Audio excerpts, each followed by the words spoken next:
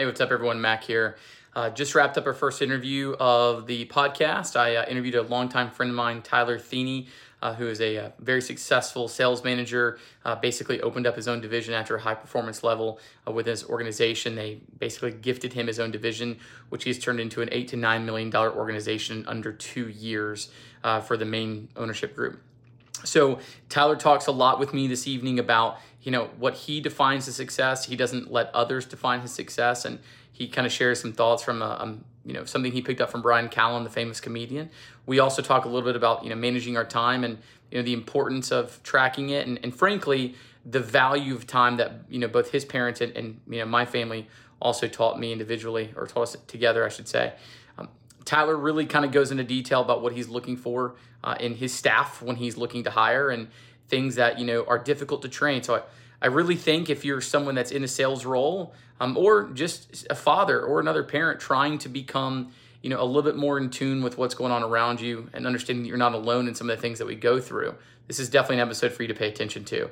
I do want to say the audio is a little messed up. I adjusted my gain about 20 minutes into the podcast, and it did throw some things off. And so I do apologize that my audio kind of drops out a little bit, but if you just kind of turn your volume up, it should take care of it.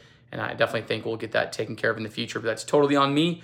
Won't happen again. But please leave me your comments, send me your DMs, send me your text messages, call me. Any feedback is appreciated. And above all else, please share this. Really my goal is nothing more than to, create a community of conversation, with other individuals and like-mindedness, kind of trying to find that balance between work and family life, but mainly trying to make sure that they can give, as much as they possibly can back to their family. But hope you're enjoying this and look forward to continuing the conversation. Be well. Hey, and welcome to Sales Dads. My name's Mac. Today I'm actually joined by a really good friend of mine, someone that I was just reminded we've known each other now for nearly 15 years. That'll make you feel old. But I'm joined today by my good friend, Tyler Theune, who's a very close friend of mine that I've known since our time together at Stanford University, where we were both students together. We met valeting for the same company while also being students and RAs together. We also share a pretty unique passion for cars and a little bit of hunting. But Tyler's started off by working in the retail sales industry for quite some time, in the essentially business to business side of things, before he eventually jumped into other types of sales. Tyler currently works in a business to consumer sales industry, currently working for, I believe, the largest exterior home remodeling company in the US. Tyler actually has a wife, and they just recently welcomed their first child, Olivia, who's just over the age of 6 months old. And we're really excited to kind of welcome Tyler today and talk a little bit more about what makes him successful and how he values his time and how he makes his team that he manages successful as well. So Tyler, man, thanks for coming on here, brother. It's good to see you. Thanks, man. I appreciate the kind words. It's a pleasure. I'm glad to see you doing this thing. Well, it's weird because, every time, I log in and I do this, I just kind of feel awkward about doing it. And it's just, I don't know. I think there's like a little bit of imposter syndrome, but at the same time, I don't really necessarily buy into imposter syndrome. I mean, granted, I just think that it's like fear of what others think, right? And so, and that, I think is applicable to the sales field as well, what we do. Yeah, it's funny. I was just thinking about this whole imposter syndrome thing recently because there was another podcast entirely unrelated to sales, and they were talking about the idea of fake it till you make it.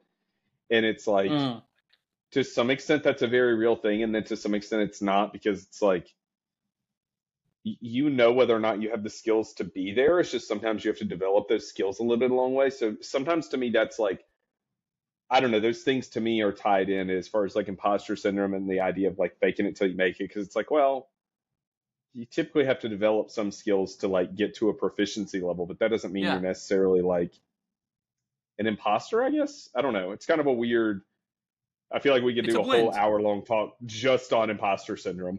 No, I agree with you, man. I think it's a blend. And I mean, to some degree, like none of us get good at what we do without repetition, and it's, when you go through, and I don't know your industry, but when you go through your flow, or when you're training your guys to go through their flow on their, visits each evening, they're not going to be good at this first time out. It's, as my oldest now is about to turn 5 this year, it's, she struggles with this idea of not being perfect at something immediately. And it's the same thing there as a dad. It's like trying to get your kids to realize, hey, you're not going to be amazing at this first time through. And then ironically, sometimes I expect the same of myself, and I have to remind myself of the same thing. Yeah, it's a funny thing. The like perfectionists that you see in people, and it's the old 10,000 hour adage of like, you got to do it Mm-hmm. for 10,000 hours. And it's like, how Mm-hmm. many things have you really done for 10,000 hours? And then I always wonder, like, the things that I have done for 10,000 hours, I'm still not very good at them. It's like, oh boy, it might be like a 50,000 hour kind of adventure here. It's like, how many times can you make a cup of coffee? It's like, well, you make a lot of cups of coffee, but how many times are you going to do a different scenario for each kind of sales, moment you're going Yeah. into, and like that's a lot different, isn't it? Yeah, So, it's a wild thing, but man, it's been cool seeing you start this up. So I appreciate you asking me to be on here. It'll be fun. well, thanks, man. I'm glad to have you on. You're the first guest, so I really appreciate you making the time. But I mean, how's It's a life nice in general? honor. I mean, y'all will just yeah. I hope it's an honor. You're hilarious. But I mean, y'all just got settled. You've been in Huntsville now almost 2 years. Is that right? About a year and coming up on a year and a half. So we moved down here in March of 22. Yeah, yeah, because it's 23 Okay. now. Yeah, so it's been really cool. Huntsville is a pretty interesting place in the way that it's growing. Mm-hmm. I feel like you look across the country right now, and everywhere there's just an ungodly amount of construction going on, and I wonder who's moving into all these places. And everyone says there's a housing shortage everywhere, and I don't I don't quite know if I buy into that entirely. Yeah. Like, Right. sometimes I'm like, are ghosts living in these? Like, who is buying these places? But Yeah. Huntsville's growing like at an insane rate. It was listed as the USA Today like number one place to live for like 2 out of the last 3 years, and I think this year was number two on the list. Yeah. Um, Yeah. so yeah, I mean, we've seen a lot of interesting things, and it's every industry you can imagine. It's a very intelligent market. It's kind of a tough market to sell to, in that like we joke that like you can throw a rock and hit an engineer here. Like you go out to a bar, and every person It's you meet true. at the bar is an engineer of some type, whether it's government contracting or NASA or the car manufacturers or whatever it is. It's just engineers everywhere. Yeah. So it's a very Yeah. educated market. It's a really cool place to live. I just saw a news break this morning actually, and it was saying that U.S. Space Command decided to pass on establishing their center in Huntsville. And when you go look at the photos that they used for the pitch, even though two different independent, um, I believe, consulting agencies did the research for them and both recommended Huntsville, the photos that were presented to the U.S. Space Command made it look dated, and it's like, what in the world? Like, Huntsville is honestly one of the most unique cities in the country, from the, as you just mentioned, I mean, the amount of engineers in one location, the amount of knowledge in one location. Um, Very capable in modern town. It's kind of surprising they're kind of getting the bump. That got a weird like news story too, because I didn't understand it initially, because I just happened to see online somewhere something about exactly what you were saying about the photos, and they shared like a very recent photo just the other day of like the downtown, the kind of skyline, and showing the rocket over at the NASA Yeah. center here. And then they showed the one, and it was almost like they desaturated all the photos that they used for the Mm-hmm. submission. It was really, really weird. And there's been a lot of like controversy around like, was this all like a big, yeah, I don't know, is this some big conspiracy theory to keep it out of Huntsville? But at the same time, like, I laugh because it's the people that are in Huntsville are like, good, stay away, please stay away. Like, there's enough people here. We don't need more people. Like, it's already growing at a crazy rate. But I I don't know. get it. I mean, we're dealing with that here in Nashville, and having, Oh my gosh. born and raised here, man. Like, I grew up in an area. I think my parents, my childhood home was, my dad bought it for 200 grand, and I looked it up just by happenstance last year, and it sold for like 917. I'm like, are you kidding me? Like, this is dumb. It's just stupid.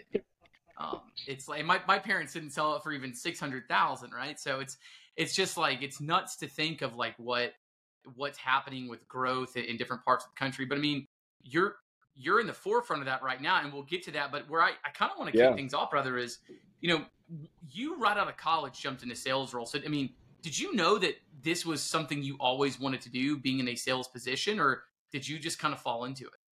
Not really. So I'm kind of a weird one. So my my degree was in economics at Sanford, I and remember that. my original plan was to go and pursue graduate school. So I really, really enjoy teaching. I always have. If it's something that like I'm passionate about, I enjoy teaching and helping people. Um, so my initial plan, graduate school in economics is a little weird. So if you go the grad route, you either go master's or PhD, but you don't need to go get your master's before you go get your doctorate. Like you can earn them Mhm. concurrently. And so I was actually accepted into the PhD program at University of Kentucky. And the initial plan was I was going to go up to Kentucky. They have a great econ program. I was going to go up there and do it, and something about it just didn't feel quite right. I've never been able to put my finger on exactly what it was. Um, so I jumped out of it, and it was a super weird time because I graduated a semester early as well. So I was in this weird stage where I'm like trying to find a job in January, and none of my friends are going through it. Um, but my dad had always been in sales, so I kind of came from a couple generations of sales guys, and so my dad encouraged me to look at it. And my mother's always told me I could carry a conversation with a brick wall, so like that tends to help in sales. Um, You and I and both. so You and I I kind both. yeah, so like I'd worked a little bit of retail, and you and I had worked together in the valet world and done these things where you have a little bit of a sales aspect, but it was more of like a service than anything. And so I got my first offer in the sales world for Verizon Wireless, working in a retail store. Mhm. I started there. I worked for them for about 2 years. It started as just a straight up just a retail store, just helping anyone coming in. And then my role technically never changed, but I got more into the business side of things because we had some family connections into some of the medical world down in Dothan. There's a lot of medical there where I'm from, and that was at the time where everyone was kind of shifting to just starting to use iPads for actual business purpose. So this is like 2010, 2011. And so doctors' Okay. offices were just kind of figuring like there were these new softwares coming out. And so they were trying to figure out like, okay, can we carry these around and use these for patient records? And so I started doing these deals where I do 4, 5, 12, 25 iPads for a doctor's office. And I was making, a pretty good chunk of change in commission on these things. And that was sort of when the bug bit me. Um, and it, I've never really looked back in the sense that like I've looked into other industries and I've kind of jumped around. I went from Verizon to um, I worked for a large tobacco company for about 5 years. Um, that was more in a true business to business role, and then I went into like the disposables packaging world for a couple of years, and that was I very remember like this. yeah, that was great. It was a mutual friend of ours got me connected in that. That was the first like hardcore sales role I had. And what I mean by like when I say hardcore sales, it was 100% commission. There's no base to anything. You eat what you kill. Go develop your own territory. And I remember it was funny because like they didn't even have a CRM of any kind. Like there was, yeah, your eyes light up. Like I had a Yeah, dude. dude, I had an $8 million territory with 30 customers that had no CRM. Like we were in the AS400, like old school black and green, like DOS system. And I remember asking my boss, and I'll be honest, he was a great boss. I remember asking him one day, I was like, hey, you don't have any kind of like tracking into what I do day to day. And he told me, he said, if I didn't trust you to go out and chase business and do your job, I never should have hired you to begin with. Yeah. And I was like, oh man, those are kind of wise words to live by. And so I've always tried to manage in a similar way where it's like, dude, I don't need to be looking over your shoulder. Like if I don't trust you enough to like expect you to go out and do your job and do it the right way, like I don't need to be hiring you. It's that Yep. simple. Um, It's a real old school way of hiring, and I personally don't see that much anymore. Right? it I see more micromanaging than ever before. it's only frankly in kind of dated companies, and I feel like I see it more in companies that have less middle management, and there's Hmm. like you basically have sales guys and maybe like a general manager, and then it's like the president of the company. Like Yep. it's almost like these old school like family run organizations because they're like, hey, I'm not going to employ somebody in the middle for 150, 200 grand a year just to be your babysitter. Exactly. So Um, yeah, that's at least my perspective on it. But yeah, so I've jumped around. I've seen a couple of different industries, and um, yeah, sales has always just kind of been home for me. Like as stressful as it is, and we all know it, like, the impending doom of another quota or something going wrong, but it's like there's something about it that keeps you coming back. But let's go to that for a second, because I think for me, and I want to hear your take on this and your wife's kind of what you hear back from your wife. So, I routinely, you'll hit that, that roller coaster moment where every quarter, some folks it's every month, right? You do hit that dip, right? Hmm. And like, what the hell's going on? Da da da da da. Other choice words that I'm trying to be better about not saying since I've got 3 Sure. kids now. I can hear my wife right now in my ear. But my point here is, it's my wife hears me get frustrated, right? And I work from home, and she, oh, you do this, it's all every 6 to 7 weeks, like it's gonna be fine. And for me, I'm such a competitor with myself to always be hitting, at the top, and I do, but even those low end short term dips annoy me. How do you respond to those? I mean, I finally now have a way to respond to those where I don't let it bother me. But how do you choose to respond in those moments? Yeah, that's a good question because it's like I was kind of in one of those end of last week. Okay. Like yeah, I guess like Thursday, Friday night. I think it was Thursday night. It was almost like this build up. Like I'm not a real anxious person, but it was kind of this build up of anxiety and I couldn't put my finger on it. Yeah. And my wife just asked me, she was like, "What's the worst thing that could happen?" And I went, I mean, I don't know, I guess miss quota? Like it was Yeah. like, oh, in the grand scheme of things, not that big of a deal. Um, Yeah. for me, I've been kind of trying to find a new rhythm to life with that because of having a 6 month old. So Yep. I'll say that like pre Olivia, post Olivia, our daughter, one of the things when I was truly just functioning in just a sales capacity and I wasn't in management, I didn't have a team to manage. I played Mhm. golf with a group of guys that I got plugged in with in Virginia every Sunday, like clockwork. We Okay. played every Sunday. And occasionally we'd sneak in like a Saturday round and have a double round in a week. But like I think in the year of 2021, I think I played 50 rounds of golf. Like That's awesome. kind of an ungodly amount of golf for a guy who's a full-time employee somewhere and working a lot of hours. But for me, like there were little things that I did that made me very thankful no matter what was going on or how bad of a week I was having or how bad of a month. And so like for me, I got to where I really enjoyed always walking with a push cart. So like I'd walk. I wouldn't take a golf cart. I would walk and like you always want to get out in the sun, but like there was something about getting out there and like it I don't know, just being out there and being thankful to like have a body that can move and get out and get in the sun and move around a little bit. And I'm not a big drinker, but like I would have like 2 or 3 beers. And it was funny because like people laugh at me, but I don't know what it is, but like I'd put on sunscreen and I'd always bring Mick Ultras.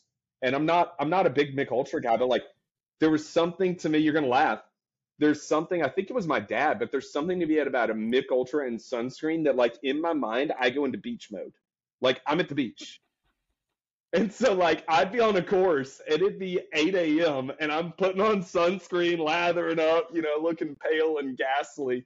And I crack a Mick Ultra at 8:15 in the morning. They're like, "What are you doing?" I'm like, "Dude, I'm at the beach. Like you can't bother me. Like I'm good. Like I'm so good." And so that in a combination with like getting a little bit of sweat in, going to the gym or hitting the gym at home or something was always kind of that's what kept me grounded. Um, now in a management function, like I have to be so much more available to my reps in the nature of what we do, which we'll get into. But like, I haven't really found my sweet spot. Like, I'm still trying to find out what it is. To some extent, it's just Yeah. spending time with my daughter. But like, I'm a huge believer in you got to have things outside of work. Like, if this is it for you, like, dude, those valleys get really dark. Like, they get really dark, and the peaks aren't near as bright as what they should be.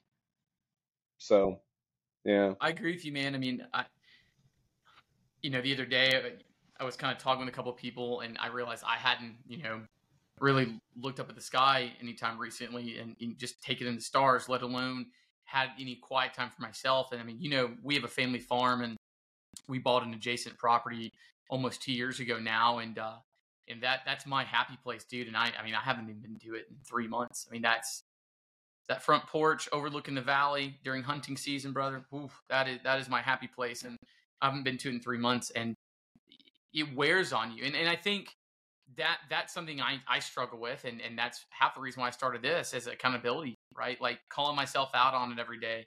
But what I think is important going along with this, not only finding ways to reset yourself is what we're kind of talking about here, it's also enjoying the ride. And where I start to occasionally get that sense of anxiety that you kind of highlighted earlier is it's like I'm almost there. For some reason I can't explain this. I've never been able to explain it.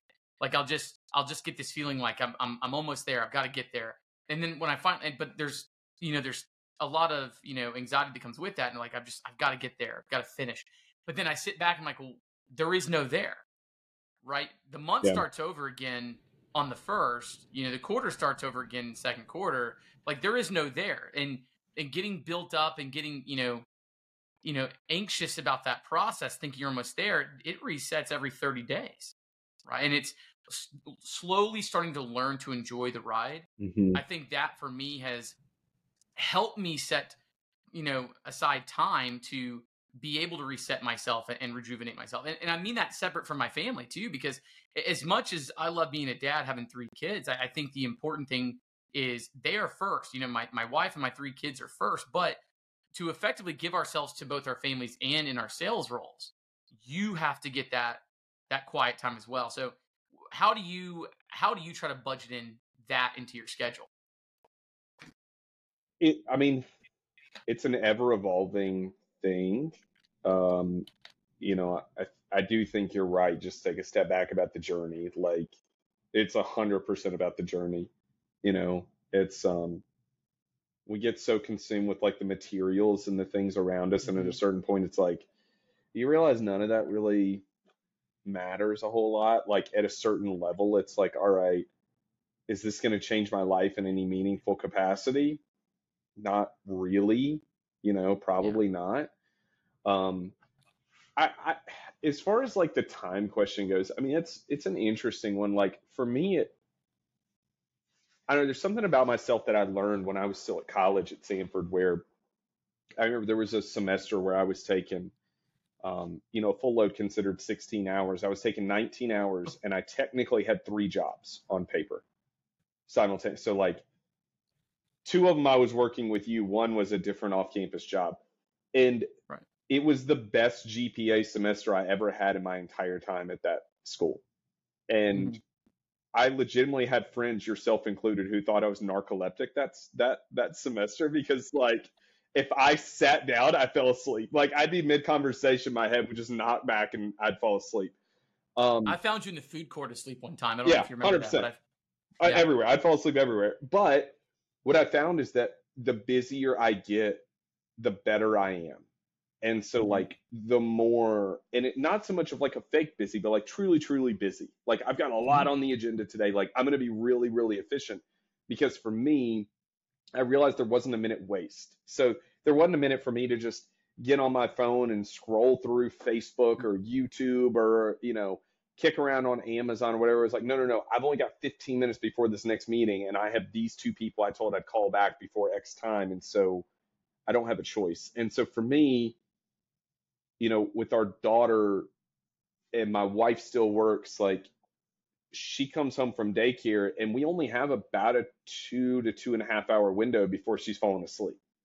And so it's like, all right, this is all the time I'm getting. So everything else can wait. Like I think it's just a thing of like, you just realize like in the grand scheme of things, like all that other stuff can wait. Like that person calling you to just talk about like, oh, it's a rough week or hey, it can wait. I'd call you back at 8 o'clock. Like it can wait, or it can wait till tomorrow morning when I'm driving into work. Like it can 100% wait. Um, and I think a lot of it is just, I know that you in particular know this, but like as we get older and frankly we lose the people around us, like you become much more aware of time. Um, and the meaningfulness of it. And like, I don't think it hit me until like truly, truly hit me until more recently, but that's always something my parents have kind of pounded into me. Just like be diligent with your time and don't waste it. Like it's so easy to just waste your time and it's the most valuable thing you have. So I think some of it's just, we all waste time, but just being intentional. Yeah, I mean, I think tracking your time, I think, is one of the most important things you can do for yourself, right? And you know which I'm my opinions terrible on. about. Uh, Terrible. well, we all have our struggles, right? But Yeah. for me, I think it's I I like you was raised, to value my time, and the biggest motivator of that, not to be morbid, brother, but my dad had me in his mid 40s, Yeah. and I was always raised with him saying we are not going to have as much time together, and we didn't.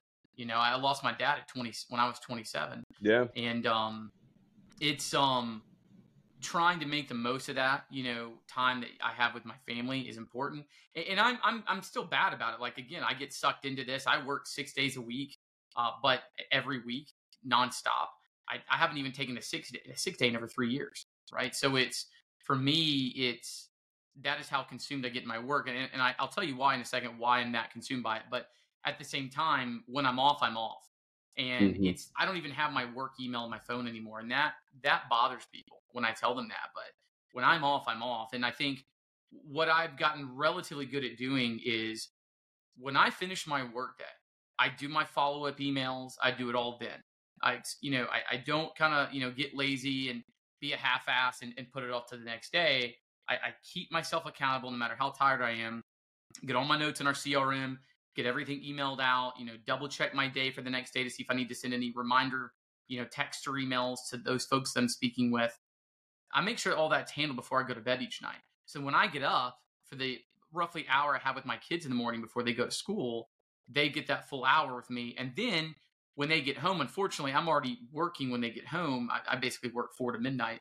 But when they get home, anytime that I have a call that, cancels or no shows, if we don't have overflow available, I'll take the time to go downstairs and be with my family. And then Saturday and Sunday, it's fully my family, right? My wife and my kids get my undivided attention Hmm. Saturday and Sunday. Nothing else, interferes with that. And I think we all have to adapt our schedules to our family. And I got some really good advice recently. Sometimes I feel like I've missed certain things about like my oldest, and I certainly have, but we chose to be here. We can either continue to focus on what we've missed or continue to accept the choices we made to be here and make decisions on how we can prioritize, what's important to us going forward. And that's what I choose to do. Well, and I think the other thing that I know you're aware of because we've had conversations about it, but it's like it's also knowing about the long term and not looking at the immediate like this month right now. And Yep. it's funny because there's um, a guy I know a little bit older than us in Nashville who's been a lifelong salesman. You don't know him, but he recently put something online about he's traveled on average 100 days a year for the last like 15 years, and his kids are like 12 and 10, I want to say. Mhm. Um, and he's gotten to where now he's done traveling. Like he's changed roles, he's changed capacities, but it's like he did that to put money into the bank that he can then pull from later. In the sense of like he set himself up for a long term of like, okay, now I can really spend all my time with these kids and almost work in like a part-time capacity. Yeah. And unfortunately, it's like as dads and as breadwinners, it's like sometimes you have to make that decision where it's like, hey, yeah, I'd rather be there with that kid, but it's like I gotta go make this money. Like you got to put food on the table, you got to pay mortgage, you got to do these things. You do. I mean, it's you have to. There are sacrifices. Yeah. Being a father, being a parent does not come without sacrifices. And some of the best advice I ever got when Megan and I were getting married was from our pastor and our premarital counseling. And I've said this before on here. He said you have to die to yourself every day. And then another buddy of mine a couple years later reminded me that applied to your kids as well. But sometimes that means you have to forego the pleasantries for you and give them that time, so when you take that business trip, that the free time you had at home wasn't spent on you, it was spent on your kids, right? Because they deserve anything Yeah. before anybody else, right? And I think, it's challenging because inflation being what it is, world being what it is, things are definitely tough right now. And it's hilarious because they're like, oh, the stock market's great, the economy is great. And it's like, go check the grocery store. In a matter of 4 months, we went from $160 a month, or excuse me, $160 a week grocery bill, for 2 kids, and then we had our third, and it went up to like 190. Now it's 320 to 350, and that was a 4, 5 month difference. That's it. And for me, I'm looking at ways too. I think a lot of people get caught up in, I have to go work these hours. So I can get this amount of money. I think one of the things that we as fathers can be doing is budgeting, right? Because if you think about it, right, and I'm not saying this is right for everybody, but it could be applicable to some. It's if you follow a budget and you abide by that budget, could that help you not have to work and spend more time, right? It's a relative question, and then look, I mean, it's something that I myself have not always been the best about. Like we're good at maintaining and all that, but sometimes we need to be better about it. So we use an app on our phone, and it's made a significant difference in our lives and Yeah, my time. we've gone through peaks and valleys as far as like actually budgeting. Like, we're both, my wife and I are both very frugal people naturally. So like we're not big spenders, but like I saw a little clip of Dave Ramsey over the weekend, who I'm not the biggest Dave Ramsey fan, but I think he's a sharp guy. Like he says a lot of really, I don't know, there's a lot of great financial advice in there. Sure. But he made the comment, he said something like 98% of people have never and will never do a physical handwritten budget that's unique to every month. That was the caveat to it. And I went, in all the budgets I've done, I've never done one that's like unique to a specific month. Right. And I went, that is interesting. Like, it's an interesting thought. And you're right. It's like, hey, instead of just continually upping your income to then up your lifestyle to continue to force you on that thing, it's like, are you actually paying attention to where your money is going and watching every dollar? And that's, Jordan and I have had some of that conversation where it's like, with just what's going on in inflation in the world and all, it's like, hey man, what do you want to choose to do with your money? What do you want to do with this long term? It's like, do you want to invest in real estate? Do you want to go in the stock market? Like, what do you want to do with this? Because it's like your future depends on it. But yeah, I don't know. It's a tough world, and it's a constant pull. But it's like, I think the big thing is just being intentional with your time, and not. And I'm as guilty as anyone about mindlessly zoning out on my phone. And my wife will be like, she'll be talking away in the corner saying something, and she'll be like, "Hey, what do you think?" And I'm like, I don't know what the question was. Like, I totally missed that. We all do it. But we could all be better too about just putting the phone down and putting it on limiting it, do not disturb, and throwing the thing down. I'm very limited that in my job and what I do, because it's like, we'll get into it, but running a sales team, like, that's just not an option most of the time for me anymore. No. So, well, how have you made that transition from being full-time sales to now being being the manager of the team? And actually, let's take a step back here. I mean, you just didn't manage a team. You developed a whole new market. So you relocated from Virginia to Huntsville, Alabama, and opened up a whole new division for your organization. Yeah, so it's really cool. My company's great. They open the doors very much for people, and they've always said, hey, we have a lack of talent, not a lack of money. And so they've always said, hey, if there's a market you want to go open up and it makes sense on paper for us, like, we'll go open it. And that's basically what happened with Huntsville. I mean, it was, I had dinner with the president of the company amongst, a bunch of there were 15 other people there, but he asked me at dinner one night and he said, where do you want to be? And I just told him Alabama. And he said, all right, where specifically? And we thought about Birmingham, but there was already somebody opening Birmingham in a couple of months. And I said, well, I had Mobile and Huntsville in mind. And he looked at the guy who does it and said, well, let's make it happen. And like literally 5 months later, we were opening up a, 7,000 square foot facility. I mean, we've got like just a massive facility, and we do fantastic. I mean, we'll do somewhere $9-10 million this year in sales. And it's like, and that particular location's been open how long now? Last year, April. Yeah, last year, April. So we've Huntsville's been a killer market for us. It's been one of the best new markets we've opened. I can't remember where we finished last year as far as relative to other offices under a year, but we were in the top 5. And we opened up, I think, 14, 15. Yeah. And this year we've been out of 65 offices, we're a top 15 office in the company. And so Yeah. it's like, we can go toe to toe with anybody. And I tell my guys that all the time. I'm like, guys, you have one of the most unique markets in a good way in the Mm-hmm. country. Like, this is an Yeah. awesome market to live. There's a reason that people want to live in Huntsville. Yeah. So it's Well, I been mean, you've exciting. got, It has been a weird transition though, of like basically just being given the keys and being like, all right, figure it out. And I say all the time that it's like, hey, you get to open and run a business without the risk of losing your own everything on it. right. I'm playing with another person's checkbook, but it's like they put a ton of faith in me.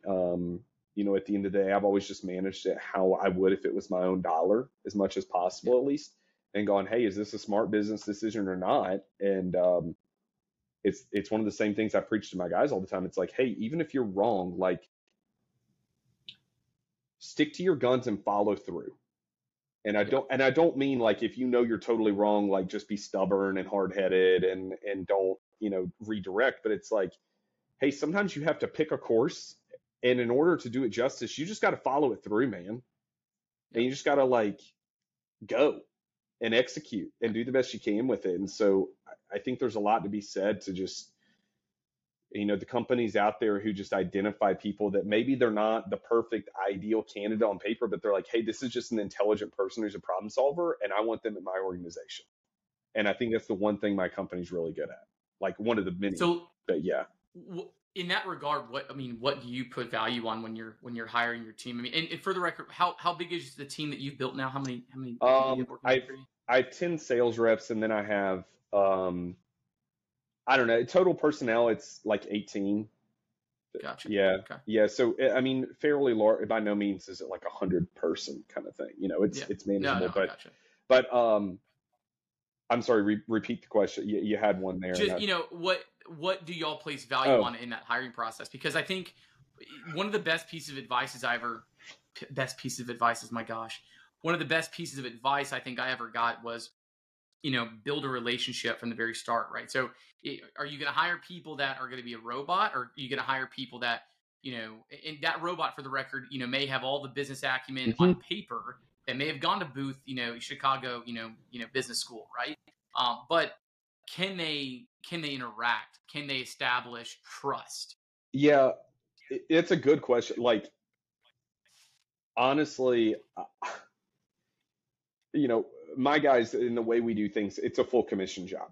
All right, so that has to be prefaced. So realistically, if 50% of who you hire is truly like really good and they stick around, you're one of the best hirers in this industry in general. Like, it's Right. just the nature of the beast is there's a lot of turnover, and that's sales to some extent, but especially when you get into 100% commission, like, you have a rough couple of months, and you know either we're gonna have to let go of you, or you're gonna have to let go of us, more than likely.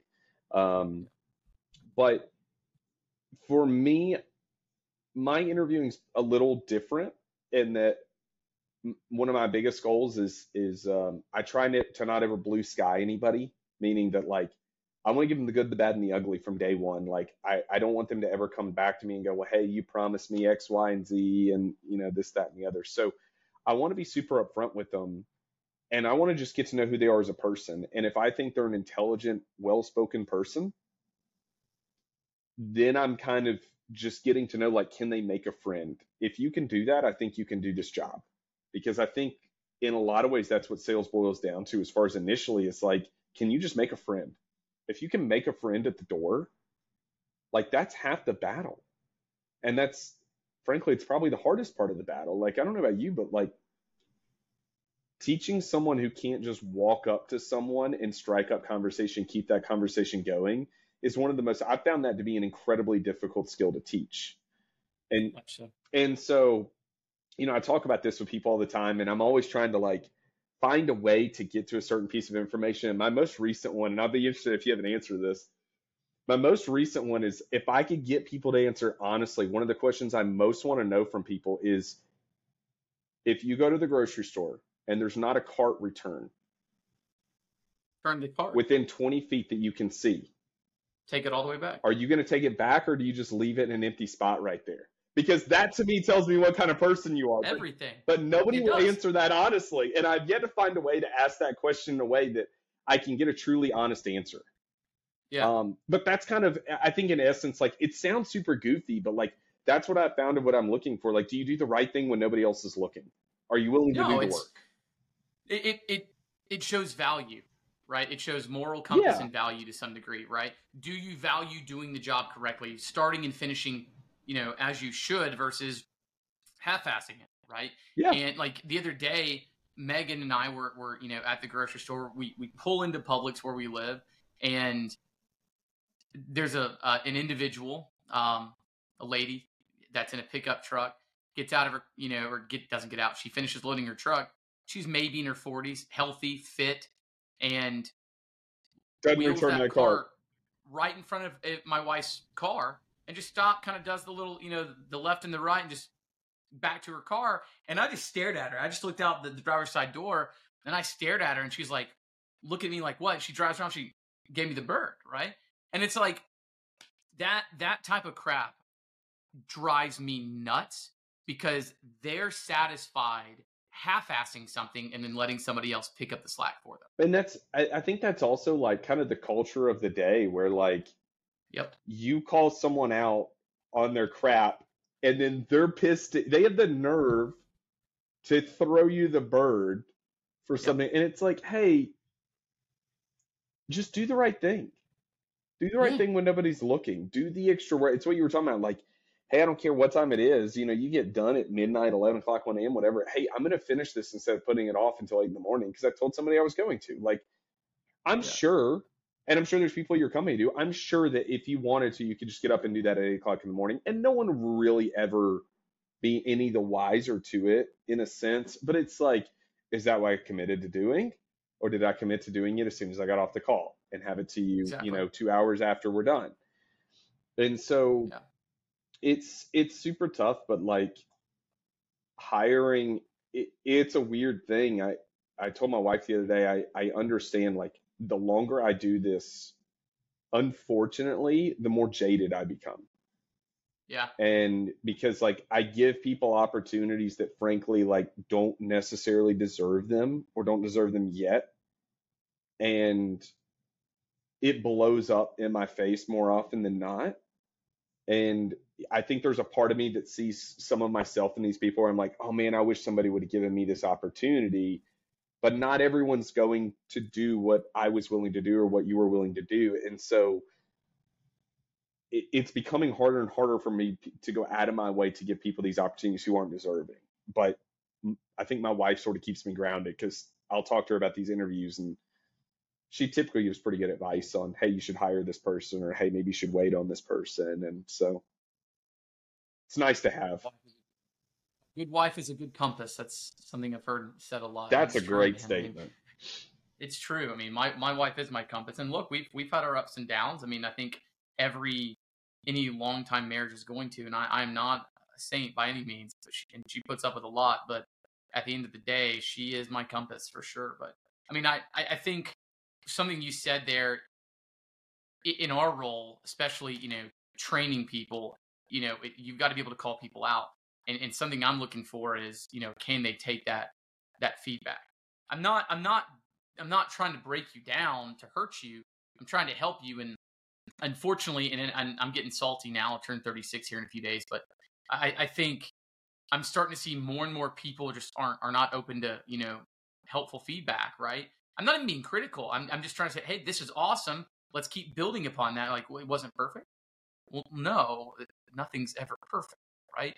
And so I remember there was a situation a long time ago before I was actually in a physical product sales role, when I was still in the consulting sales world, and an individual at an event it was an in-person event. An individual had lost their phone, and I asked a team member to get up and start looking around. They just remained sitting on the couch and didn't join. And it's like, okay, got it. And so the fact that I took it, Exactly, right? Well, later on, I made a comment about that, and I said, "Hey, like this to me was unacceptable." I got reeled into management for it, not the individual that sat on her ass. I got reeled into management for calling someone out. Apparently, it's not appropriate to call someone out for not being a team player. And it's like I didn't go to management. I didn't go rat her out. I just said, "Hey, can you step up here and help us look for this individual's phone before they have to board a flight?"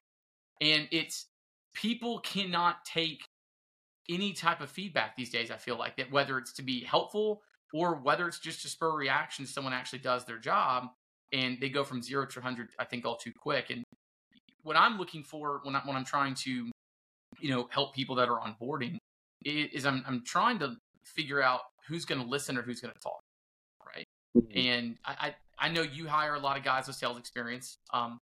And the last thing I want to hear about is how successful you were at your last position. You left for a reason, right? And you may have been very successful, but you left for a reason. All I care about is what you're going to do here. Can you shut up and can you learn the product that we sell? That's all I care about. Yeah, it is funny in that way. And I tell people like we do a lot of like daily check-ins and talking about previous day appointments and role plays. And so I tell them like, hey man, I say it almost every day. I'm like, you got to leave your ego at the door. Yes. I don't care if you've been here for 2 weeks or 2 years, you got to leave your ego at the door because like this is a place where we're all here to get better. You know, um, one of the cool things about I love it, our company at every level, people are paid on a performance level in some sense. So call it commission, call it bonuses, whatever you want. But everyone has an incentive to do better. And so I tell everyone, I'm like, hey, look, whether you hate me or love me or you're anywhere in between, I want you to be successful. I don't care what I think about you. I don't care what you think about me. It's like I make money when my entire team is selling, you included. And so there's Yep. nothing I'm going to say in here that's ever intended to hurt you. It's just to bring you up. And so I think sometimes people aren't willing to have that kind of first conversation of like, what is the purpose of this feedback? And then Mhm. I think you're right in that, like when you're talking about the plane thing and getting called to HR and whatever, I see that a lot where like the bigger a company gets, the more careful they have to get in a way that's like Mhm. overprotective. And so you can't say anything to anyone about anything because God forbid one word is a little off. And so I don't know, it's again, it's one of those things where I think if you have the conversation about the intent of why the feedback is coming, especially if it's someone you work with on a regular basis, I think it opens that up a little bit more. And especially if you can just ask them like, hey, how do you feel about taking feedback? How do you like getting feedback? Because that's something like I've noticed a lot of people, I'll ask them that and they're like, what are you talking? Like they don't realize there's multiple ways to get feedback. Like no one's ever asked them that question. And so, unfortunately, we've all seen it, but it's like there's a lot of really, really, really bad sales managers and middle management out there that are just kind of like poison the well a little bit. And so you have to like, gosh, I can remember the worst one. Like I had a guy one time, he had a family member pass away, and he didn't think I would give him like 3 days off to go to the funeral out of state. And I was like, what do you, like he was asking, I was like, of course, do you want, I like offered like, hey, do you just want to take off till next Monday? And it was like 6 days. And he was like, wait, that's okay. And I was like, dude, yes. Like you had a you had an immediate family member die. Like, yes, take the time you need to like go and grieve and be with family and stuff. He goes, oh, I didn't even think, and no one's ever offered me. Like apparently something happened in the past where there was a funeral and he got fired because he left for 2 days. And I'm like, what an insane, I don't know. There's just no empathy anymore in the world. No, there's not. I mean, don't get me wrong. We work in organizations that are, are y'all public or y'all private? We're private. Yeah. So we Okay. have a pretty large private equity stake. Okay. Um, being a private company, they don't have to disclose all of it. So I'm obviously not sure of the details. I'm not the lead accountant, but Right. no, we are still a private company, and I Yeah. don't. So are we. Yeah, and so that I think that brings with it a lot of benefits, though. It does. Yeah. It's we've grown a ton since I started with this company. I think when I first talked to you about coming on board this company just a couple of years ago, it's like we were less than half the size of we are today. But HR has built up in suit, and there have been some new procedures and policies put in place, and most of it being very, very good, like needed stuff. But it does kind of, it puts a little bit more guardrails on everything, and it keeps you in the boundaries. And but it's cool that our company still allows us to like do business the way it needs to be done, I guess. Just do the right thing, treat people how they need to be treated. I think when you value your workforce, you value your team, you're not Yeah. going to see as much turnover. And I think, you're going to see turnover in positions that are people just don't learn the product, and they just really struggle to learn its good sales technique, right?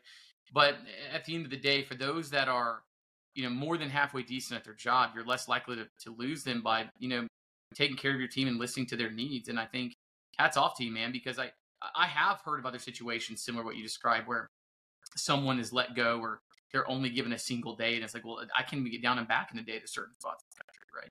You And know, so it's important. it, yeah, it's just it's a funny world in that regard. And like, I think one of the biggest things that's a struggle as we talk about just all of this together in hiring and sales, and particularly in the sales aspect of hiring, is that there's so many jobs that have the title of sales in some way, and they're not sales.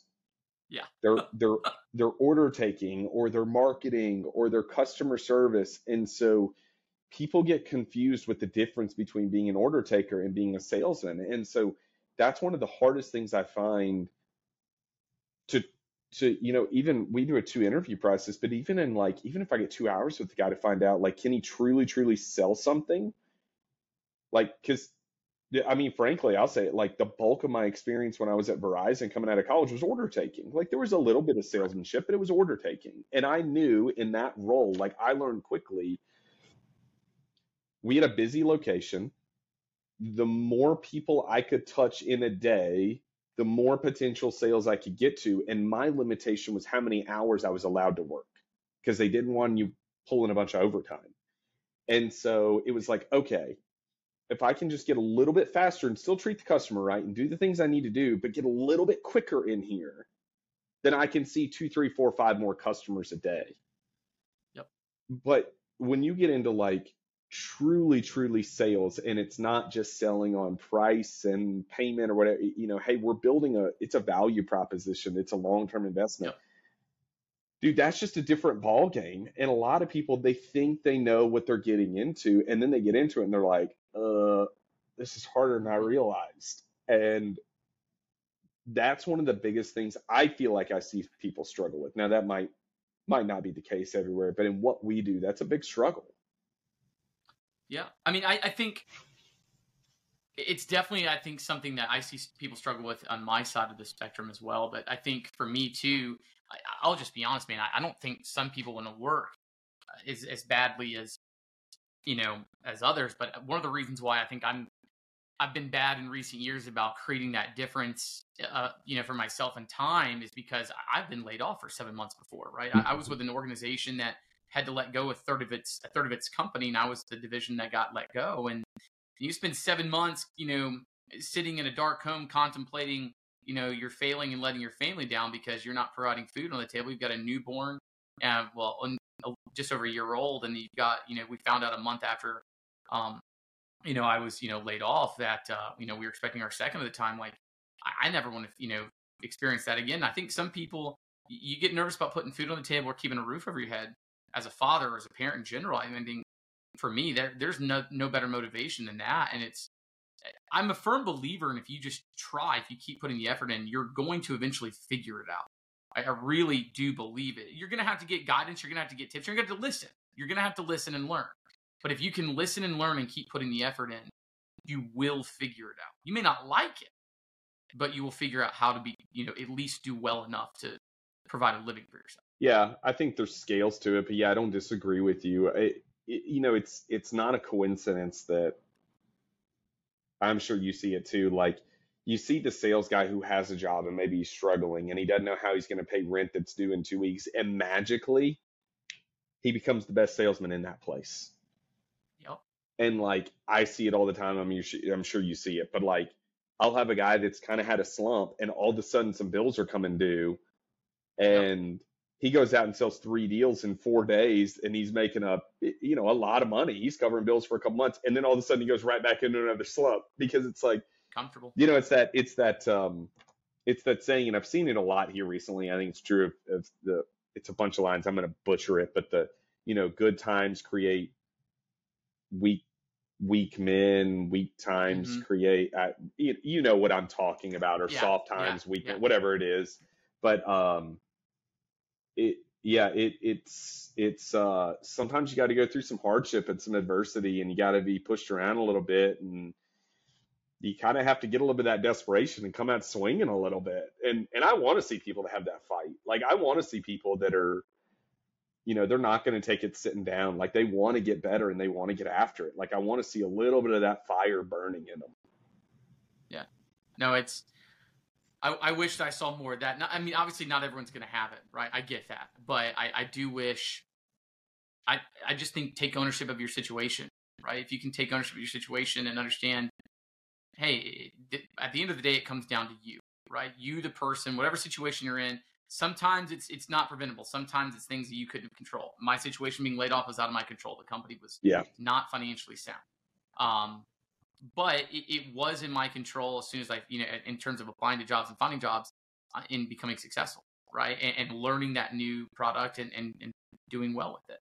And I think it's, if you can hold yourself accountable, set a standard for yourself and increase that standard, right? I think if you get too comfortable, you're not going to grow in your job. And if you're not growing, what are you doing? And that's a personal opinion, but you need to be growing. And in my opinion, you should be setting new standards. And I think that's something that some sales teams get wrong, is once they get someone to a certain level, they don't give them any more resources to continue growing, right? And I think that's where management teams across the country could do a better job. And I think that would also make employees happier because they can learn something, maybe a new skill. But if we take that thought, I'm going to interrupt you for a second. If you take that thought, I think there's a deeper reason for that. I think the reason they stop, and I don't think it's out of choice, I think it's because those are the hardest people to give quality training to. Yeah, I agree with that. I think that they run into that wall of like, oh my gosh, like, we've gotten them kind of as high as we can get them, and I don't know that we can do more. And like, I see that all the time where we have really high level guys doing what we're doing. And I mean, we work in primarily roofing, but do windows and other exterior home remodeling. And I mean, there's guys out here making just insane amounts of money, but it's because they are really, really, really, really good salesmen. And at a certain point, it does get hard to train them because you look at them and you're like, crap, man, you're as good or better than me. Like, but so there is a humility aspect. At least I think there's a humility aspect in like understanding that just because you're good at a bunch of things doesn't mean there's not other places where we can still do improvement. And it also doesn't mean that I can't learn from you. So one of the things I tell people all the time is like, when I do, new onboarding and basic trainings, I learn stuff from guys all the time. Like, I learn little one-liners, or I learn about something that somebody just happens to have a random background. And I'm like, oh, I'll be darned, didn't know that. I think you just have to be open to learning from anyone. And I think for me, that's one of the reasons why, like, it all kind of comes full circle. I told you, like, I enjoy teaching. Like, it's always been fun for me. But I think part of the reason why is because I enjoy meeting a lot of people. And part of the reason for that is because I think everyone has a really interesting story to tell, but most people won't take the time to listen. I think something I heard from a very close friend of mine, and someone I want to have on the show, he's actually one of my former VPs. He told me every time he took a new, opportunity to sit down, I'm on calls, my sales role is done over, video chat, and other in-person events. But he told me, he's like, I just look at this like having a cup of coffee. If I can't sit down and listen to their needs and get to know them and actually be able to give them a more unique response or, service to their particular need, I'm not going to be successful. And I shorten that to just have a cup of coffee, right? Like, when I'm sitting down with a new potential client, my first 10 to 15 minutes, I'm not trying to push a sale. I'm not trying to talk funds, money. I'm just trying to get to know them where I can build a little bit of rapport. They feel comfortable and they start, he's listening. Okay. He cares. And I think we need more of that, right? It's funny enough, like, I work with a lot of people, looking for service consulting, right? And so I'll get on these calls and a lot of these individuals will get on and it's like, hey, how you doing? Good. Yeah, real cagey. It's like, yeah, it's like, I'm doing great too. Thanks for asking, And it's just like this, hey, you signed up for the call. What's going on? And if you rush that family or, that potential client, if you rush them in that moment and they're kind of standoffish, giving you those one-word responses, you're losing it immediately. You've got to lower the gates and Yeah, get in. I'm big on, it's funny you made the coffee or the comment about coffee, because I tell my guys all the time that when I'm giving a pitch to somebody or I'm meeting with somebody, this is going to sound really weird, so bear with me. I You're always good. try to imagine it's like if somebody that I haven't seen in 15 years, but I used to know, is buying a product in whatever category I'm in, and we're just sitting down at Waffle House having breakfast together. And I try to bring that level of like where I'm at as far as, hey, I'm not really pushing this on you. I want to educate you on it. I think you're a smart person, but maybe you don't have all the information at your disposal. And I'm pretty confident that when I lay everything out in front of you, I'm not really going to have to quote unquote sell you a whole bunch of anything. Because once I've educated you and you can see everything, I think you're going to lean my way more often than not. And so I always joke with you, I'm like, hey man, go out and make a friend. Go out and make a friend. Yep. But like there is a lot of truth to that, of like his thing of going out and having a cup of coffee, because it's like, hey, just bring down the walls a little bit and be a real human for a minute. Because so often like guys just want to blitz right into like, for us it's like, oh, so why'd you have us out? You haven't leaks, you haven't this yet. And I'm like, hey, just talk to them for a minute. Like, get to know the person you're sitting in front of. Yeah, it's like you don't know what kind of day that person's had, right? It's like you go to the grocery store, you buy whatever you're buying. It's like, hey, how's your day? Oh, it's good. Yeah. So you gonna get some time off with your family here? Like my wife used to kind of stare at me. He's like, what? It's like, because I care, because you don't know what the other person's going through. In our role specifically, if you do exactly what you just said, it's like, so you're having roof leaks, you got all these issues. It's like, hey, my mom just died. And it's like, hey, let's redo this, right? It's Yeah. like, and I'm not trying to be extreme there with that example, but you just don't know. And if you just come in the slimy, greasy salesperson that everyone tries to put a bad rap to for anybody in sales, you're not helping yourself. So it's situational awareness, not to sound like a prepper here, but situational awareness applies to sales. You need to be aware of what that prospective, client is showing, right? You need to be able to read any cards they're giving you before you make any kind of forward progression to try to get an opportunity for yourself. Yeah, it's fine. And I think too many of us get sucked in. This is a conversation. This is a rabbit hole that goes so deep too that it's like you get any guys who've been in sales for a long time, and it's like this is a conversation that I feel like could go on for hours and hours and hours and Sure. hours and hours. But it's a that's I think that's part of it. Like when you asked me early on of like, why sales? It's like I think that's why. It's kind of the never ending cycle. So like, I'm on a personal level, like I'm a big golfer, and I know you play. You're not a big golfer, but you've played.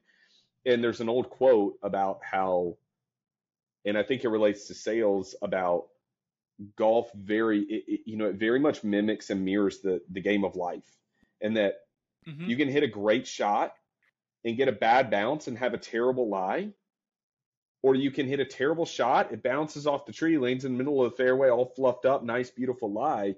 But it's like at the end of the day, you got to play the ball where it lies. Like, can't go back and redo that last shot. Can't go back and redo that last appointment. I can't, take my foot out of my mouth that I just put in there in the last 15 minutes of the customer. It's like, all I can do is move forward. And so I tell guys, I'm like, hey man, like if you made a mistake, it's okay. Like that's fine, but just own it and move on. Like, own it, learn from it, move on. Like it's all you can do. You cannot just keep looking in the rearview mirror forever, because you're never going to get anywhere that way. You can't live in the past. It's going to prevent you from growing to the future. Yeah. Kind kind of transitioning there. So how do you define your success, right? I think society as a whole now, I call it the brag board. That's kind of my slang term, Yeah. around the house, Instagram, Facebook. And granted, I have all those things, but I mainly put up family photos now, but obviously have to use that to try to grow this podcast to create a community. But how do you define success versus what society tries to tell you is success? Um, I think to me it's the people and the relationships. So like obviously I think there's a base component. Like I think you'd be foolish if you sat there and said like, oh, I'm super successful and you're homeless. Like I mean maybe in some capacity you are, depending on what your definition of success is, but that doesn't work for me. Um, I think for me, being able to see that like my family is taken care of is a big deal. I Mm-hmm. think being able to see like the pride in family members and hear how they talk about me or my career or whatever I'm doing, and then frankly the people that I manage. So you know I've had on numerous occasions people come to me and like a couple of guys who left for various reasons, family, whatever, and said, hey man, this has nothing to do with you, you're the best boss I've ever had. And it's like, sometimes you take that with a grain of salt because you're like, well, if you're making a lot more money, I don't know if you believe in me, but maybe I'm not the best boss. But at the same time, it's like, I think those kind of things go a long way. And I think, um, yeah, I've never been, I don't know. I think all of us are materialistic to some extent. Like I like nice things. I like fun things. We have a shared passion in some things, but it's like, what's the I don't know. I think it's a Darius Rucker song or something about like I've got a roof over my head, shoes under my feet, food to Yeah. eat, Mm-hmm. something Yeah. along those lines. Mm-hmm. And actually, that actually brought me to a really, I haven't said this in a long time. I kind of forgot about it. But the comedian Brian Callen. Yeah. Okay, Yeah. so Brian Callen, he's a really funny guy, but he had this great line that I thought related, and it sort of changed my outlook a few years ago. Somebody asked him what success was or what enough was. Like what's the Mm-hmm. line of like enough money? And I think that's exact. I can't remember exactly how they phrased the question, but he said, if I can take my family out to eat and not pay attention to the prices on the menu and not be concerned about what they're going to order, Yep. that's success to me. He's like, I love that. I've provided. He's like, everything else is extra. It's fluff, it's the cherry on top. And I was like, oh man, that's actually a really good line. Because in my mind, like I immediately read it, I'm like, well, you're not doing that if you're not paying rent, if you can't put clothes on your back. So it's like, all right, you get to the point where I think a lot of us would be like, oh, success is way more than that. But I'm like, no, man, that's sometimes we get caught up in the rat race. And I'm like, that's it. Like if you can provide for your family and be comfortable and not have to, have all your bills on auto draft and not have to worry about how you're going to pay for dinner, dude, you're living well. Better than probably 90% of the world. Yeah. And it's like, don't get me wrong. I'd love to have a Porsche 911 sitting out front, but it's like, I don't need that to have success. Like I'd love to have one, but it's like, that's not success at the end of the day. Like, Maybe one day when the majority of your responsibilities have been met, right? Maybe one day, but it's not something that we need now. Could we have it now? Sure. But do we need it now? No. Would love to have one, but at the end of the day, you're right. It's not success. I think success is I think people think they're failing because they get too sucked in what others have. I think you're spot on with your materialism comment. And it's at the end of the day, more shit brings more problems. And you've got more responsibilities, more time consumption.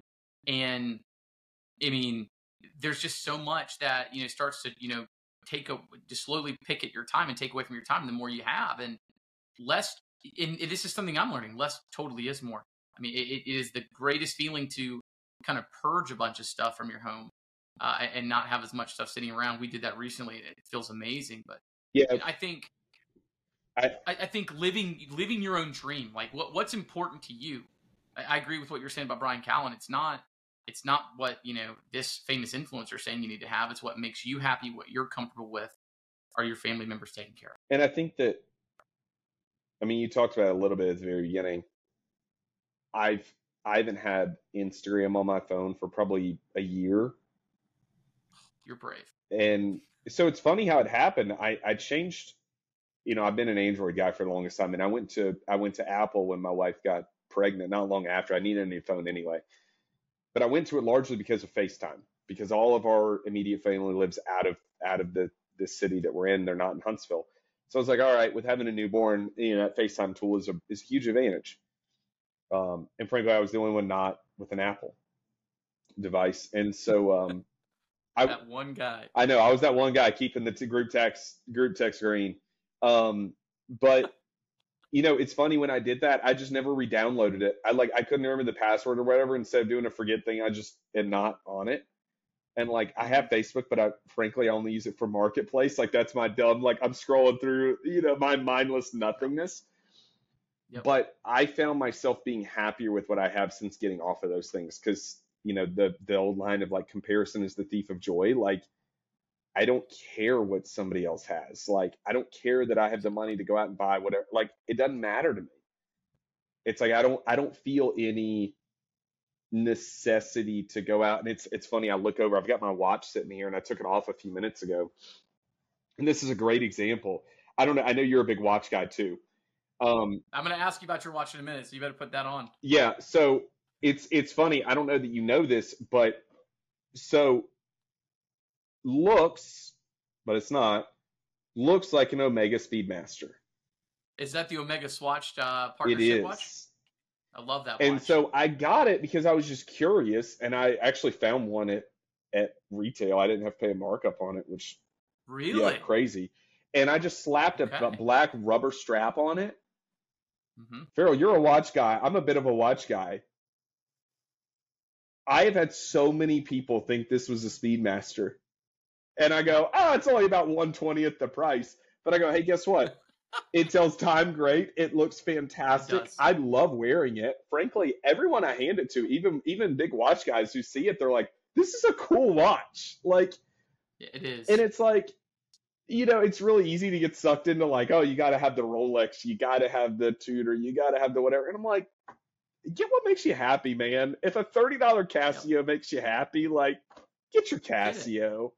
And this is the only Swatch I've ever owned, but it's become almost a daily wear for me. Yeah. Well, I mean, I think tracking your time is the most important thing you can do for yourself, because it allows you to effectively use your time. Yeah. Right. So it's incredibly important, but how you track it. I mean, if someone's happy tracking on their iPhone, great. But I really do believe in having a watch. I do, because there's times in iPhone I can't be subtle about it. Right. And but I agree. Yeah, I mean, I'm wearing a Rolex right now, but it's, this was a Rolex that was my dad's. Now I have some other very nice watches that I bought myself, but that's something I'm very passionate about, automatic watches. But at the same time, one of my favorite things to wear is just my Apple Watch, right? And so it's, there are things that I've chosen to invest my money in, not because of what I've seen on Instagram. I bought my first watch when I was just turning 18. I got it my senior year in high school. I bought a Tag Heuer Link. Yeah. And everyone's like, holy crap, dude. What are you buying a watch? I've been into them that long, right? Now it's a fad. Everybody's wearing these super fancy watches. But to me, it's not what watch you wear. It's what makes you happy, right? As long as you're tracking your time and you're happy, that's more than enough. So I told you it's sitting at home, and I still have it set aside. But my parents have always emphasized the meaning of time. And that was, I didn't know it before it happened, but they gave me and all my siblings a really nice watch as a high school graduation gift. And they'd given me a tag. And it's still, I either wear this Omega Swatch or I wear that tag basically every day. But they had written this really very heartfelt note about the meaning of time and don't let a minute slip away. And at the time, it's hard to know. When you're 18, you think you're king of the world and, you're the grand poobah and nobody's going to touch you. But I look back at that note, not all the time, I'll pull it out, it's sitting with the tag box, but it's, it's sitting in the closet, and I'll look at it once every year or so. And it's it's a special thing, and I think a watch does remind you of that. And I understand the people who aren't watch people. Like, I get that side too. But Yeah, if you are a watch person, I think it can be a really special thing, and it's not. There's something more to it than just the minute hands and the gears and the whatever. Like your watch from your dad, it's like there's so much more to that than what meets the eye. And like exactly. watches are a really special thing. I do, it's interesting you bringing this into kind of this sales world, because it's like obviously watches go hand in hand in the sales world with it's a show of wealth. That's what they are a lot of the time. Like you get into To some a higher degree, end stuff, sure. they're a show of wealth. Like, hey, I'm better than you. Yeah, But um, I think they can be very special, and yeah. it can be a really neat thing. They can't, and they're a point of conversation. I mean, I closed a deal last year. The father was wearing a Rolex Daytona, and it Mm. was it watch. I have I'm very much into racing, as you know, and the McQueen Daytona is the Daytona, and he had a McQueen Oh, that's Daytona, cool. probably a real McQueen Daytona is probably, I know it's at least six figures. I think there's arguments it could go even more now. So, Yeah. to that end, we were talking about is like he appreciated the fact it came up how much I appreciated time, but the meaning, as you were just saying, the meaning behind the watch. Each watch tells a story. Hmm. You bought it for a reason, right? This is my dad's, right? It's passed down to me, and it's got his initials on it, and just so happens to be the same initials of my son. So my son will get it one day, right? Oh, I didn't I've got realize other that. really nice watches my daughters will get, right? And but to that end, they all have their own story. But just like just like any other type of material possession can have its own story. But I I just don't want to. The reason I put so much value on watches is it reminds me of the most valuable asset I have, and that's the time. And one of the things that I think helps me is also understanding that it ends, and it's nothing to be afraid of. It comes for all of us, but how can you make sure that you maximize what you get out of it? Yeah. Being healthy, exercising, it's something I've got to be better about. But if you understand the importance of time and you value it and you track it, you're going to give more of yourself to others, your kids, your wife, and you're going to give more of it to yourself, so you can continue to give to your wife and your kids. It's important. But let me ask you this: what's coming up for you? What are you working towards? What's kind of the thing personally that you or maybe your wife are targeting and trying to move towards next? It's an interesting question. Like, we kind of been banding around the idea of what we want to do. When you have a 6 month old at home, it's like you're kind of limited in really everything as far as like Yeah, what you can get out and do and whatnot. The world is starting to open up a little more to us. But yeah, I don't know, man. Like, I'm very happy in the position I'm in with my company, and that's not to say that I don't have my days of frustration. I think anyone who doesn't have days of frustration at their job doesn't care enough, is my mind. yeah, Um, yeah, yeah, there's definitely frustration, but um, it's a cool opportunity. I can make an impact on people's lives, and so for me, I'm not really looking to necessarily do anything different here as far as like hmm, what my role or what my capacity is. Like, obviously we're always trying to grow and sell more and do better in the normal sales pitch. Um, but for my wife and I, a lot of it is kind of slowing things down.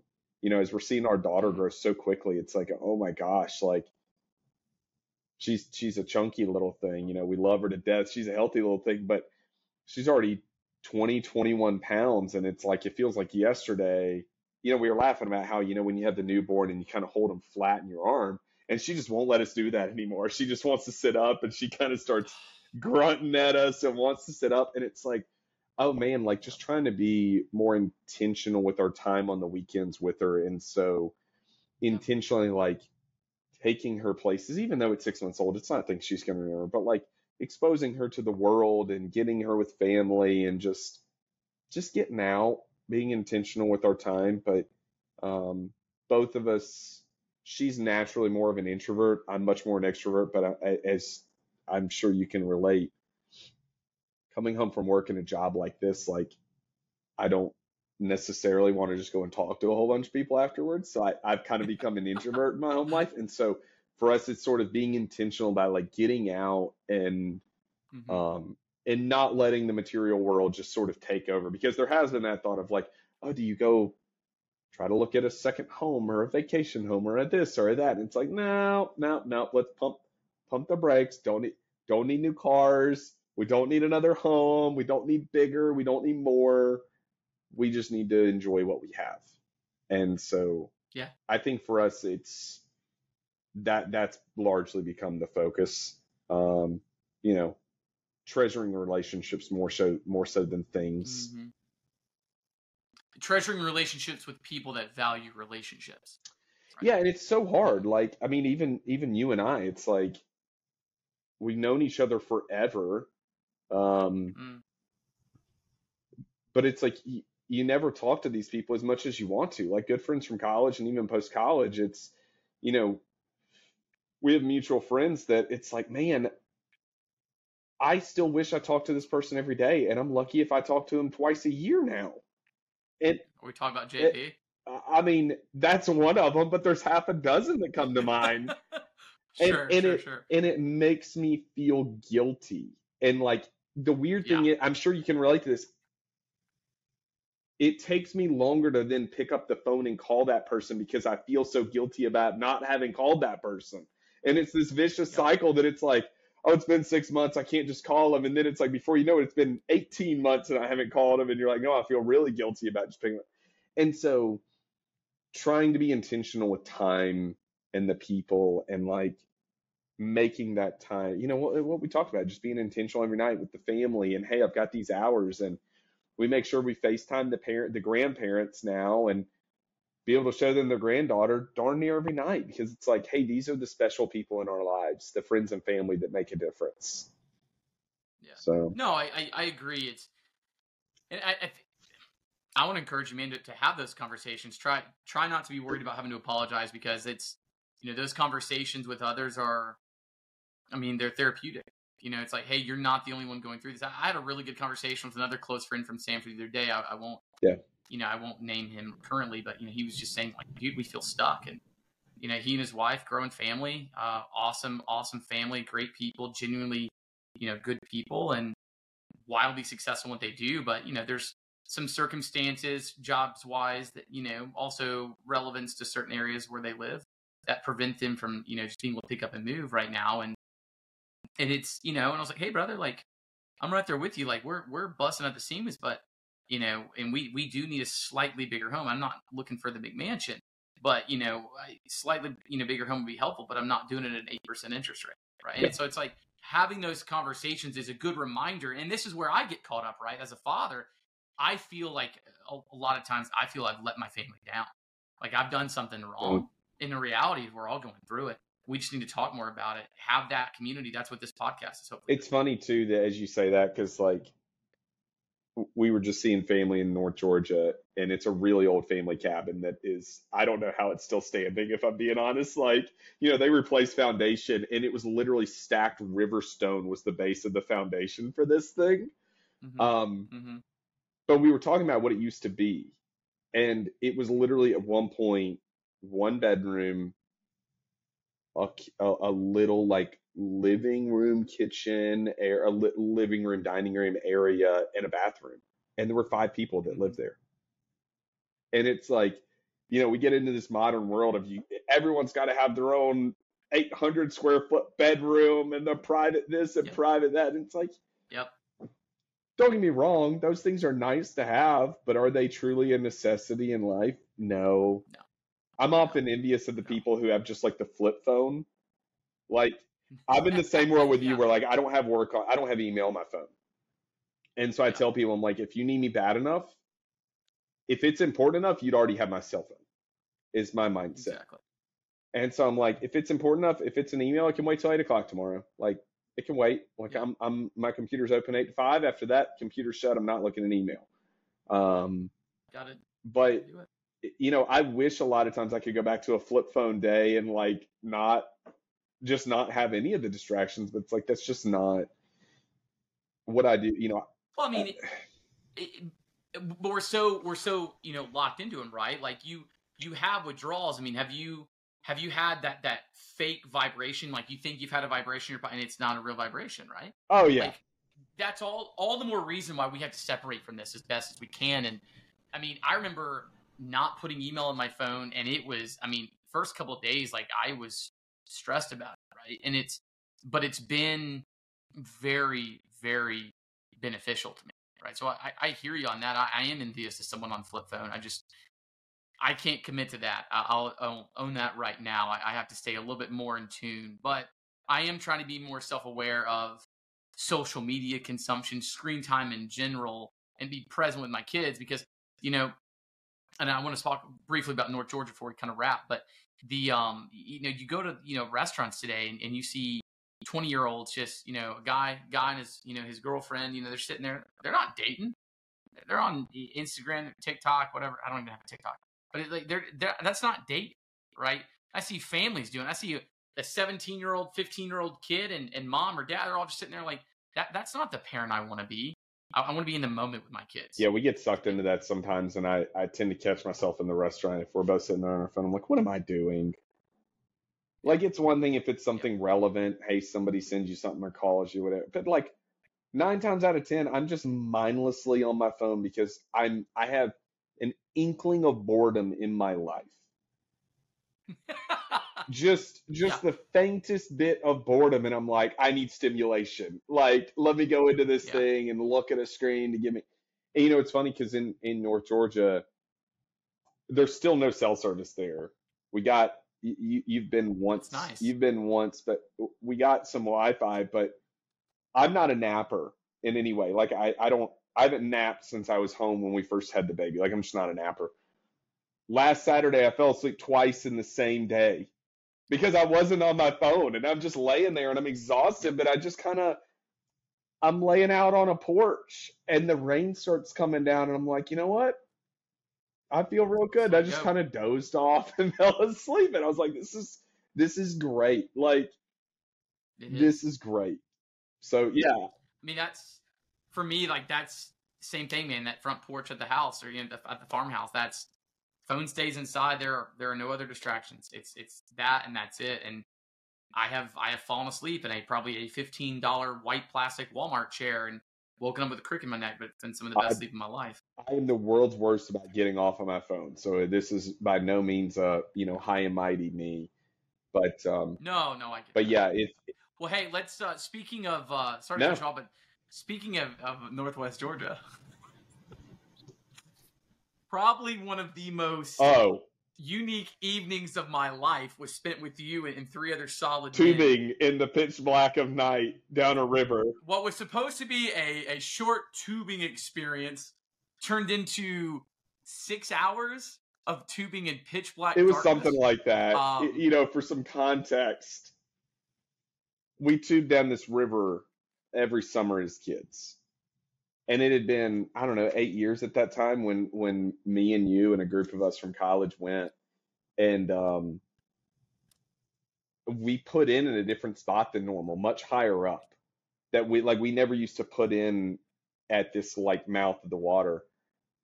And so we put in higher and we got out lower. And around every turn, everybody was like, "Is this it?" I was like, "Oh yeah, it's right around this corner." And newsflash, it wasn't around that corner. It was 18 corners no. later. I mean, we are all purple and shaking and freezing because it's August.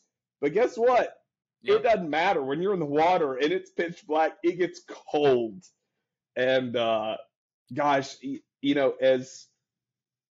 as miserable as we were in the moment, that was one of the most fun and memorable days of my life, I think. And I mean, it comes up anytime any one of the five of us get together. That's the first story all of us go to is like, hey, remember when, this happened? And it's a great time. I'll never forget it, man. It's definitely one where in the moment you're shivering, your tail off, but at the end of the day, too, the the amount of comedy that took place in that 6 hour period I mean, from every end every person involved and every end that you could go with something. Well, It was probably the hardest laughing I've done, to where I was hoarse the next oh day yeah. because we did it for Oh 6 hours yeah. straight. And at this point we're getting to the point because I'm the last one that had kids in that group. And it's like at Mm-hmm. this point where my mind goes is like, all right, now we need to plan the family trip and Mm-hmm. do it in a couple years with the kiddos and go down the river. Obviously a much more condensed version and not quite as long, but like take them on that same river and go do the whole mountain experience because it's like Yeah. we it certainly wasn't the glamping thing. I mean, we kind of got out in the woods and it was a good time though. It was a great I memory. loved it. I'd go back tomorrow and do it all again, like knowing how much fun we Oh had. gosh, I yeah. think there was a certain individual, we will not name names. There was a certain individual, I think, ready to murder basically the two of us because you and I were cutting up the The most about person it. the But most I thought the it was person great. the most miserable tubing down the river was the Eagle Scout.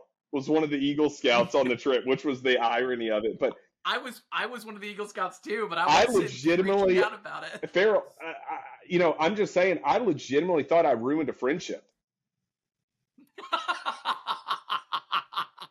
I You did remember not know. JB was close to me, and No. I said, "Hey, is he ever gonna forgive me for this?" Because I mean, I thought I was written out of the books for him as a friend for life. Uh, No. And then 2 hours after we end, we're playing multiplayer Mario Kart in the basement of the yeah, cabin. So no, that yeah, was all was well. It was yeah. That hilarious. was But funny. I forgot about in that. in the moment, I can see where you might have thought that. Oh I can yeah, see where you oh thought yeah. that. I was not his I mean, friend in that moment. but listen, I mean, at the end of the day, like, those experiences, good intentions, sometimes some things happen, but at the end of the day, it was still a fun time. It was a Yeah, great they time. live And on. we need more of that. We need more of that as men. We need more of that as fathers, because as much as we need to be there for our children, we need to be around other men to talk about what's going on and also kind of reset ourselves as well so we can give more to our So let me kids. ask you one thing. So, I know you're about to wrap it. I've got a question for you. yeah. Have and putting you on the spot a little bit. I didn't ask you this beforehand. Have you Okay. read anything good lately? Yeah, actually, I read a lot. You're a So better man than me then. I try to read a mixture of both fiction and nonfiction. But I'm finally wrapping up the third Edmund Morris, the trilogy of Theodore Roosevelt. So it's his third book on Theodore Roosevelt. So I'm nearing the completion of that. But I think I've got a couple of books I've picked up recently, but I think I'm going to be focusing more on a few other business related, I think, opportunities in the near future. Some books that are more focused on, management skill set, making sure that I'm continuing to grow there. Um, there's um, there's an individual coming to town, Rob Luna. He's going to be here in Nashville, and he's got a really good, book out about, financial Hmm. management. As I grow, having 3 kids, I've got 3 college funds, and I've got 2 daughters, and that means I've got 2 weddings. And if Southern rules still apply by the time they're getting married, I'll have 2 weddings to pay for. God help God me, help but you. I'm trying to make sure that I'm making the right decisions now, which is why we budget. To make sure that all that's handled and taken care of. I don't want to be, you know, I don't want to be missing opportunities, and so that's what I asked you the question, like, what are you working towards? That's what I'm trying to work towards is the final checkbox of long term financial management, right? That's my kind of Yeah. final piece. Well, interesting. But Well, there you go. but it's not, we're not spending money or anything like that, but just where to save and how to invest. That's what we're focused on It's right always now. the question. So, but it is, and I'm not an expert in it. I mean, people buy from us because we're experts in our fields, and we invest with others that are experts in Yep. their fields. That's it. That's best we can do. Brother, I can't thank you enough for Yeah. coming on Thanks here, for man. having me. It's It was fun. good to see you, and thank you for being number Yeah. one, It was a brother. lot of fun. We'll Appreciate do it. it again. So, you need to come up to the farm and have a cigar with me on the porch, and we'll catch Dude, up in you person. tell me when. I'm not that far anymore. I know. Well, I've got some availability, not this week, but next. So if you're Heck, free next week, I let's might do be it. closer than you at this point. I think you are, Yeah. actually. I think you are. I'm an hour and 15 minutes to the door. I don't So even think it's an you're hour for probably, me. Yeah. Well, if you come, you need to I need to stop at Bucky's, and my wife likes those Bucky's gummy bears. If you can just pick up a They're pack pretty of those good. for my wife, that'd be great. They Pretty are. They're good. dangerous. They'll get you. Well, thanks, buddy. All right, dude. Well, thanks for being here, man. I'll talk to you Bye. soon.